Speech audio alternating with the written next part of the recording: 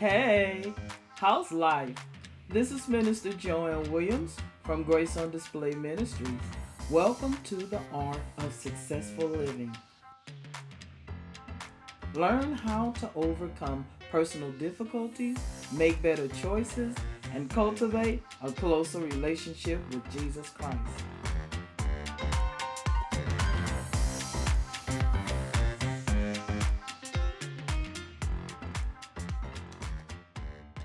Hey, today is a good day to give thanks unto the Lord. We're in that Thanksgiving season. As we conclude our series today on the preserving grace of God, let's talk about thriving in what should have consumed us. Philippians chapter 1 verse 6, the same verse we discussed last time, continues to develop the theme of God's preserving grace, which ensures the preservation of his own children, those that are followers of Christ.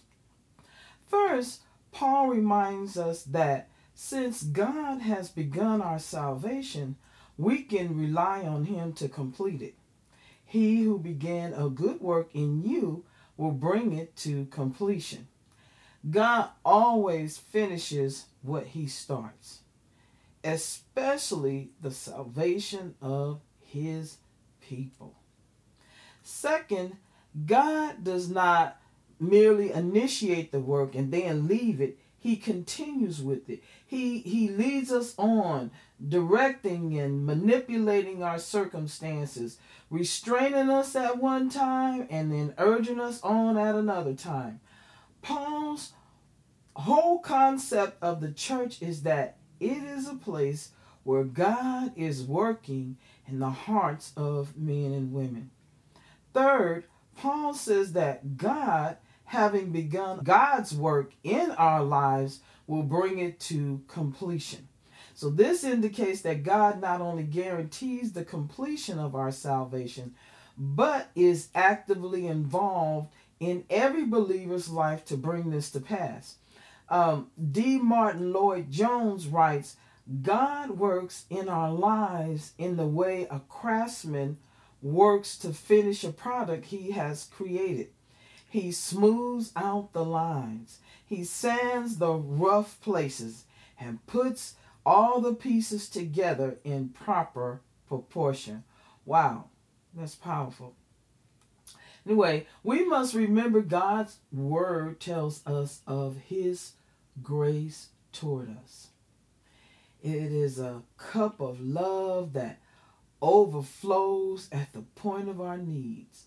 The Bible says he is the supplier of all that we lack physically, relationally, and emotionally. The scriptures say, and God is able to make all grace abound toward you, that ye always having all sufficiency in all things may abound to every good work. And that comes from 2 Corinthians chapter 9 verses 8. If you will look to Jesus, you will not lack anything, because the Bible says that he will supply all your needs.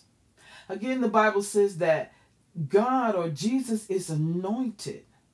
Wow, he's anointed to replace the ashes that comes from being burned by life with the beauty of a new perception. The scriptures say to give unto them beauty for ashes, the oil of joy for mourning, the garment of praise for the spirit of heaviness. From Isaiah chapter 61 verse 3.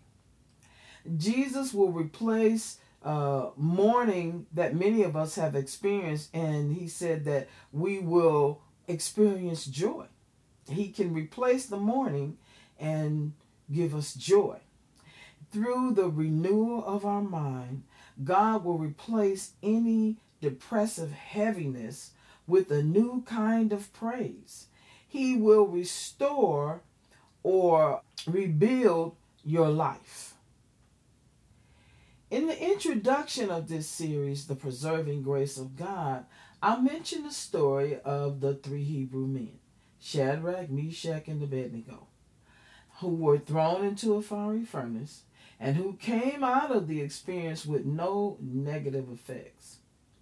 King Nebuchadnezzar of Babylon had declared an edict that required them to worship him instead of the living God. But they made a commitment to remain true to their faith. The king became so furious. Although these young men had been his trusted and valued advisors, his opinion toward them changed dramatically, instantly, dramatically, right away. I mean, regardless of all the good work and everything they had done, everything changed. Anyone who didn't obey the edict was to be cast into a fiery furnace, and there were no exceptions. In fact, the king was so angry with them that he ordered his servants to heat the furnace 7 times hotter than usual and to throw the young men in it. The threat of death by fire was designed to transfer their worship from the true God to a false one, who in effect represented their spiritual enemy, Satan. The fiery trials that many of us have faced and will face in life have a similar purpose. They're designed to either move our worship away from God or destroy us in the process. As these strong men were sent to bind Shadrach, Meshach, and Abednego, the enemy wants to bind us permanently through our troubles and hurts. Satan desires to restrain you and me and cast us into the furnace. Not a physical binding, but a binding of the spirit. Not a physical furnace, but a potentially tragic circumstance. He knows that once you're bound in the spirit and trapped in the fires of a negative experience, you'll begin to miss God's complete purpose for your life. His desire is that the entire ordeal will ultimately destroy your faith, kill your hope, and seal off your promise, leaving you wounded and scarred for life. This was the situation that the young Hebrew men found themselves in. The scriptures say, "Then these men were bound in their coats, their hosens, and their hats, and their other garments, and were cast into the midst of the burning fiery furnace. They were thrown into the fire wearing all their clothes." I think that this text can provide a spiritual breakthrough for us in understanding how we can be healed from our wounds and scars. Healed from the things that we've gone through, those difficult fiery furnace circumstances. When we are thrown into the fires of a negative experience, everything about our lives might be affected. But the good news is God can preserve us whole and complete. He can turn that thing around. Thriving in what should have consumed us. So what's our takeaways? Number 1, Shadrach, Meshach, and Abednego did not lose their praise, even though they were thrown into the fire. We have to have a no matter what praise. God, I thank you. Lord, I praise you. Lord, you're worthy. Lord, I give you glory. Hallelujah. Thank you, Jesus, not for what is happening, but because you're God, because I love you, because I have confidence in you. Even like Job said, though he try me, though I be in a trial or a fire or a test or whatever, yet though I will still praise you. No matter what praise, though he slay me, yet will I praise him. Knowing to the world, it looks like it looks like you being consumed. But actually, you're being consecrated for God's purposes. Because that's how he's going to spin that thing. That's how he's going to turn it around. Number 2, evidently, it was so hot outside the furnace that the strong men who threw the Hebrew men into the fire were killed. In other words, or here's our takeaway, there's some things that have destroyed other people, but when you walk through the same thing, you are preserved by Almighty God because you have remained in his presence, because you have given thanks, because you continue to stand on the promises of God. You continue in prayer. You continue being a disciplined follower of Jesus Christ and have received his sustaining power.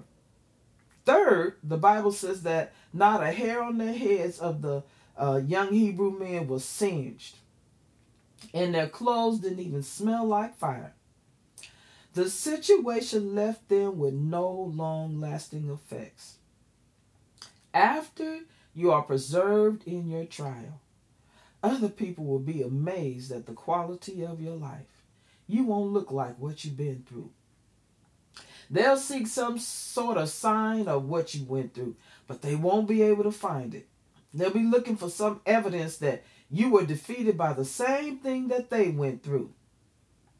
They'll look for it in your speech. They'll look for it in your attitude, but they won't be able to find it. Then they'll say, after what you've been through, I would think that you would be an alcoholic or a drug addict. After all you've been through, it's no wonder you're not crazy. And all you'll be able to say is, when I look back over my life, when I look back how I got over, all I can say is, God is able. Are you in a fire right now? Are you going through some type of fiery furnace situation? Say out loud, I will lift up mine eyes unto the hills from whence cometh my help. My help cometh from the Lord, which made heaven and earth. He will not suffer my foot to be moved. He that keepeth me will not slumber. Behold, he that keepeth Israel shall neither slumber nor sleep. The Lord is my keeper, the Lord is my shade upon thy right hand. The sun shall not smite me by day, nor the moon by night. The Lord shall preserve me from all evil. He shall preserve my soul. The Lord shall preserve my going out and my coming in from this time forth and even forevermore. The preserving grace of God. The goal of this podcast is to influence Christian followers to lead successful or more successful Christian lives as they reflect on the love of God and the Word of God. You know, it's one thing to say we love Jesus and we're going to follow him, but it's another thing to get up and do it. The question is, how can we do it well? The second goal of this podcast is to develop a deeper interest in and understanding of the Bible. Third, to encourage believers in Christ to not accept mediocrity. To encourage believers in Christ not to accept mediocrity, but instead to strive to reach their fullest potential in Christ. If you are looking for the power to endure challenges of the Christian life, live through temptations in our culture, and gain insight and wisdom for decision making and deepen your walk with God, join us every week and listen to this podcast. Do yourself a favor and subscribe now.